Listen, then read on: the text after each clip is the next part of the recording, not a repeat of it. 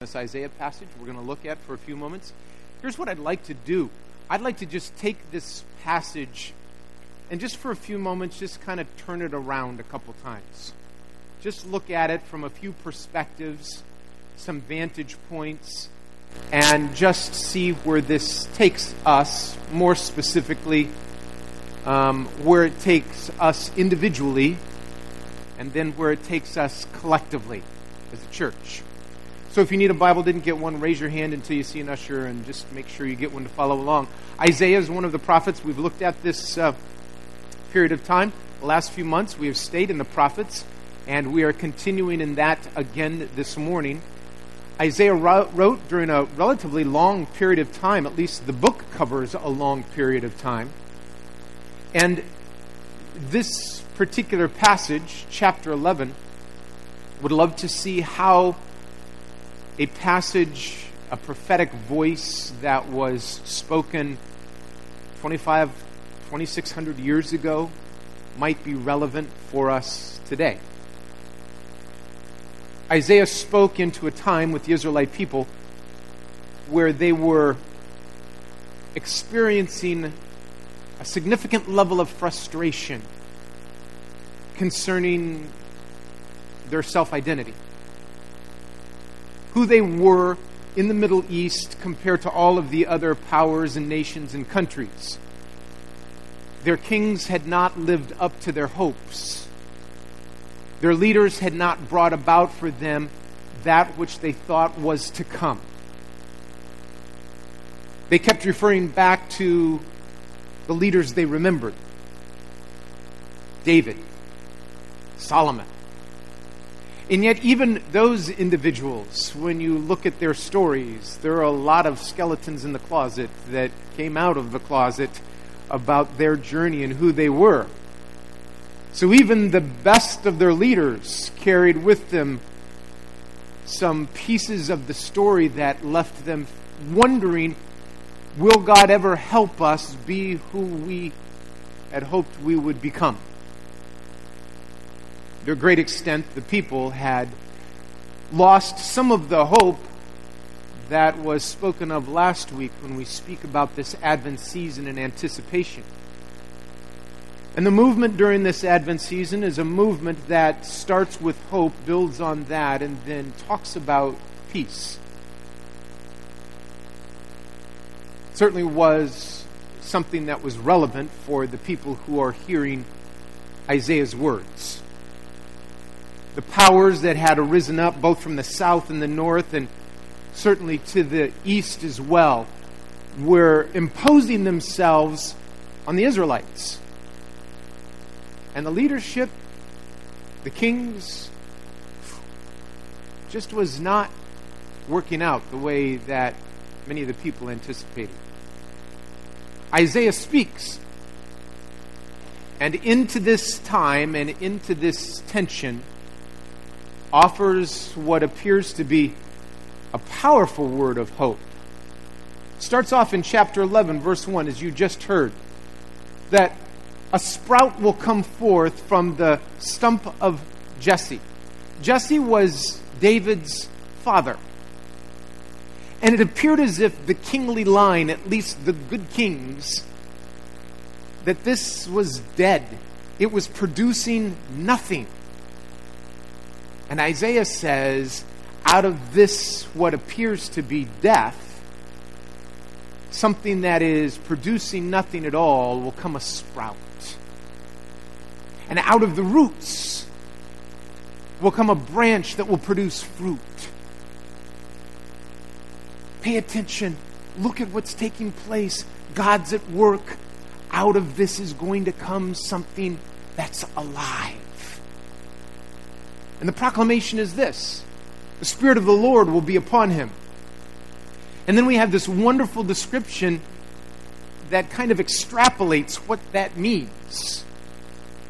It will be a spirit of wisdom and understanding, a spirit of counsel and power or might, a spirit of knowledge and fear of the Lord. This one will delight in the fear of the Lord. won't make judgments simply based on what he sees with his eyes, won't make decisions just on hearsay, what he hears with his ears. Rather, the judgments concerning the needy will be based on righteousness. And the decisions that are made for the poor of the earth will be made on justice. For he will strike the earth with the rod of his mouth, and the breath of his lips will slay the enemies. Righteousness will be worn like a belt, and faithfulness will be the sash that he wears across his waist. And then there is an interesting description here. A description that is filled with animals, wolves and sheep, oh my. The animals that dwell together, a wolf and a sheep, will live together. A leopard and a goat will lie down together. A calf and a lion and a yearling will feed together. And as you heard just a few moments ago, a child will lead them. Cows and bears, not feeding on one another, but feeding together. And their children or offspring lying down together. The lion will feast on straw, just like the ox. This obviously, at least it seems to me, hasn't come yet. I go to the zoo. They don't put those animals in the same pen. They keep them separate. You go look at the goats in one place and you look at the leopards in another place. And when it comes feeding time, it's really wise to keep the cows away from the lions and the tigers. This hasn't happened yet. Something for which we hope, for which we long. God, is this even possible? I can't hardly imagine that this could take place given what I know about the world in which I live. This last week, we mourned the death of an amazing world leader, Nelson Mandela. Led South Africa through a time of repair, reconciliation, renewal. Did some amazing things. He spoke out against the powers that be and was thrown into prison. For years was kept in prison, and the country and the culture began to change, and when he was released within a short period of time, he was elevated to a very significant place of power. And in that place, he began to not lord it over those who had been his captors, not punish and push down those who had been power before, but put together with Desmond Tutu the councils of reconciliation, giving opportunity for people to tell their stories, for the stories to be heard, to validate who we are, take ownership for our history, and then to bring about reconciliation. Really an amazing model. It's been talked about around the globe in so many circles. For me, I think one of the things that's essential this morning when we talk about peace is that we have to at the same time talk about power. Power is a gift. God has entrusted us with amazing power. The power to make, the power to create, the power to make meaning of what we do in the world in which we live. What we do with that power has dramatic consequences, and we can use that power in a variety of ways. We can use power to crush others, to take away their choices, so that if we push others down, it at least initially appears that we have more power.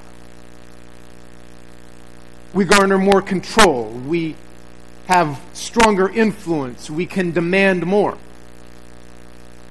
In that sense, power becomes what's sometimes described as a zero-sum game. What you lose, I gain, if I'm the one that's pushing down and oppressing someone else. But that's not the only way to use power, not the only type of power that we see in the world around us. We have a number in our congregation who are teachers, who pass knowledge on to other people. And it's certainly true that knowledge is power. Knowledge educates. Knowledge opens us up to new possibilities. Knowledge can point out to us the choices that we have, the opportunities that are in front of us. When a teacher imparts knowledge to someone else, it doesn't diminish the power of the teacher, and yet it does enhance the power of the one who's taught. It's like this growth takes place. The capacity for choice gets bigger. The opportunities expand. It is a way by which someone who has power sees inside of someone else the image of God and allows that image to come forth in new ways. It's power used well, power used correctly, power that allows you as the image bearer of Christ to come into that image in a fresh new way.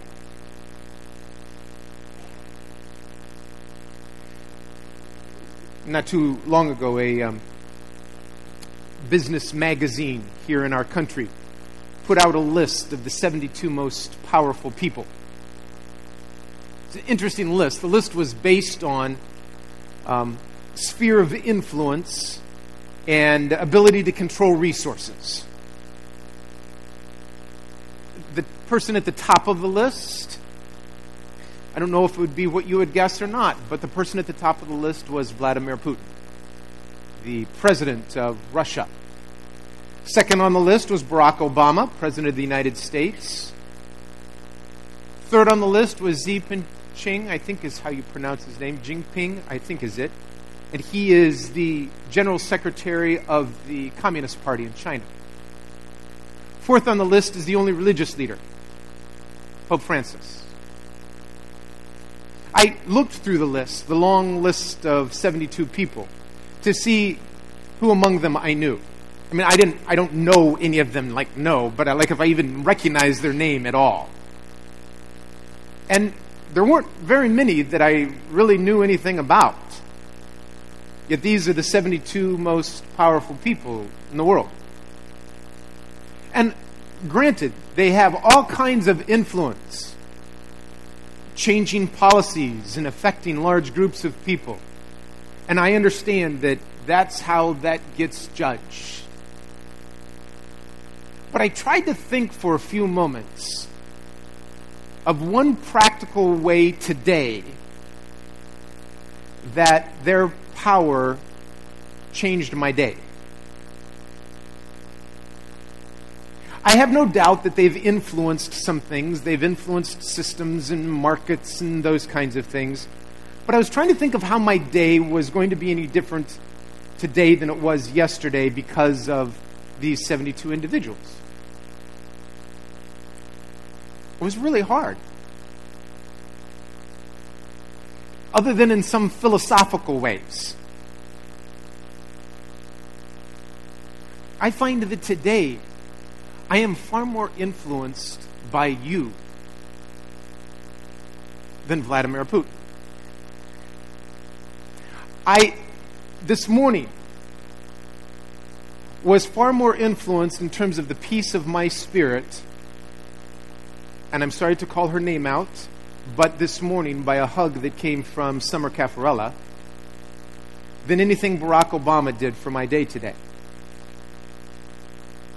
It is for us an understanding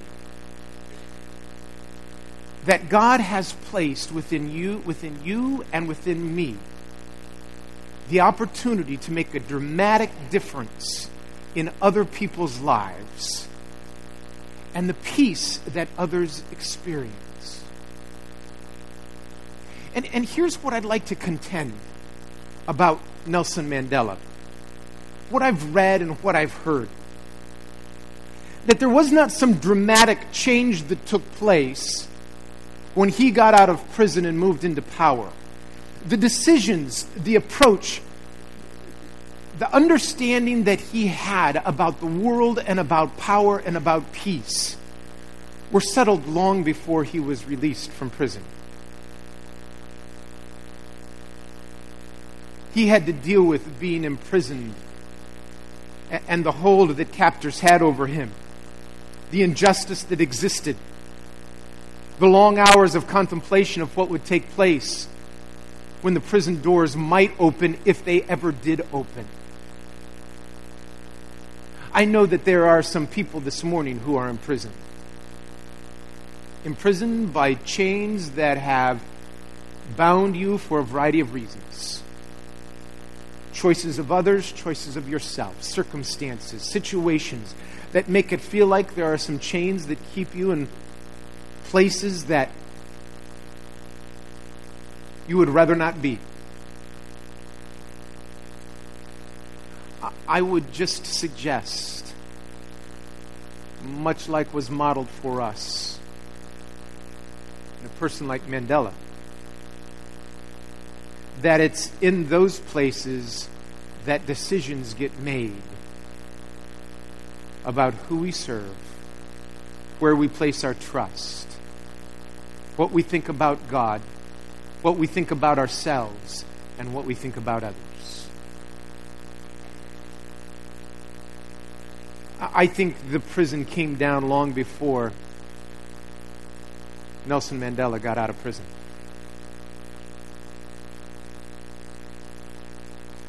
There's a wonderful story. Some of you know it well. I'm guessing that some of us don't. There's a story that took place in the early 60s. I really didn't come to know about it until I was in college in the 70s. But in the early 60s, Don Richardson, with his wife and his young child, moved to Papua New Guinea, the Indonesia portion of that. I was particularly interested in this story because, as you know, my uncle served as a missionary in Papua New Guinea in about the same time. He, not my uncle, but Don went to live with the Sawi tribe. A group of tribes in that area, very violent tribes, viewed as cannibalistic because of some of their practices. He went, and not just for a quick visit, went to take up residence. Went to learn their language first, to understand their culture, and then somewhere to find the opportunity to possibly share the good news. In the process, he found that the language was an incredibly difficult language. I'm told that each verb has 19 different tenses to it. I don't even know what that means, but it just sounds as formidable as that box does right there. And he, after he learned the language, became very good at the language, began to try and share the good news of the gospel, but not fully understanding their culture and realizing the value that they placed on treachery, fooling your enemy, tricking your opponent. Was stunned as he shared the gospel story that for this tribe, the hero of the story was Judas. His trickery and betrayal fit so closely with their culture that they celebrated what Judas had done. Don incredibly discouraged, and also fearing a bit for the safety of his family because the violence was escalating, was contemplating leaving. And though they were violent to one another, they had come to appreciate Don and his family, and they didn't want him to leave. And so one tribe initiated an effort of peace toward the other two tribes. And deeply embedded in their culture was a peace process. He tells in writing this story of standing on the porch of his hut and watching in a large field, as I recall, the three tribes in different areas, yelling to one another and talking to one another. And then, to his amazement, he saw some children being exchanged between tribes. And then, in a shocking moment, a gentleman ran across the field with his little child, infant baby boy, and handed him a cross to his arch foe of another tribe, and turned around and walked away. In the culture, a man who would entrust me with his child is a man I can trust. Apart from what you might think of that ritual, Don saw in that a wonderful opportunity to explain the incarnation, where God, having listened and watched as God's people turn their back and move in other directions and don't express love but instead express hatred toward God, offers God's only begotten Son, described in that culture in New Guinea as the peace child. The peace child. The one who had all the power uses that power to call out from within the depths of God's creation, God's image. The one with all the power leaves the power behind and takes on human flesh.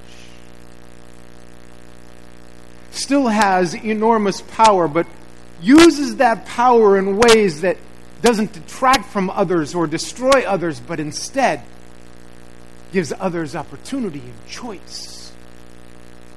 And lest you think that this issue about power and peace is all about those who are making decisions in chambers of parliament or Congress, or in the places where kings gather their councils together, or in state legislatures, or in Camp David talks. I am not minimizing the importance of those things, but I'm telling you that where it starts is in here. With you and with me. Changing one life at a time. I think it is hopeful that someday the leopard and the goat might lie down together. I don't know if there's wonderful animal imagery here that talks about country working alongside of country. So often countries are labeled by particular animals, and was back then and it is still today. I don't know if that's the reference, but I know that that never happens until it begins to happen within the people of those countries and the cultures they represent. It never happens until within me I allow God's Spirit to reign and I allow the power that God has entrusted to me to be used in ways that honor the creation and bless others. It is what builds on hope, leads to peace, results in joy, and is an expression of God's love. It's the place to which we are called. To let God transform this so that one relationship at a time, God might transform my world.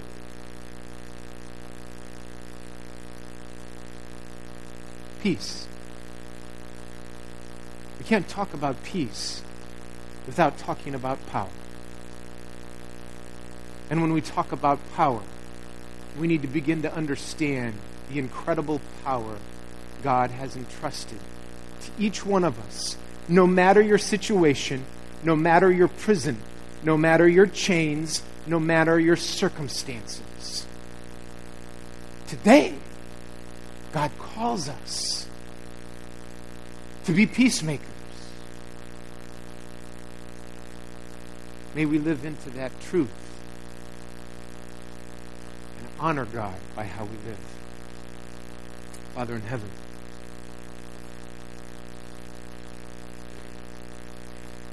I'm convinced we underestimate our power. The power of our purchases. The power of our words. The power of our attitudes. The power of our smiles. The power of our hugs.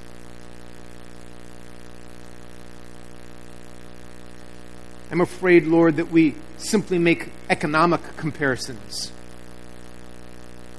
Comparisons of position. Each one of us has been placed somewhere to use what you've entrusted us for good.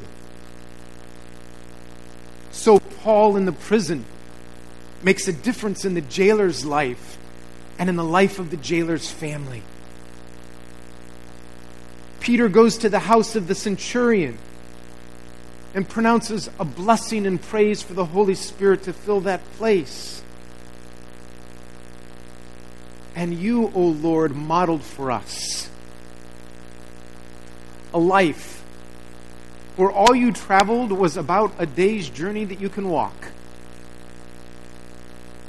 Every once in a while, a goat, a boat, a donkey would take you places. But still, Lord, within the span of a day's walk, you transform people's lives, holding the power of the universe in your hands. And you used it to bring about peace.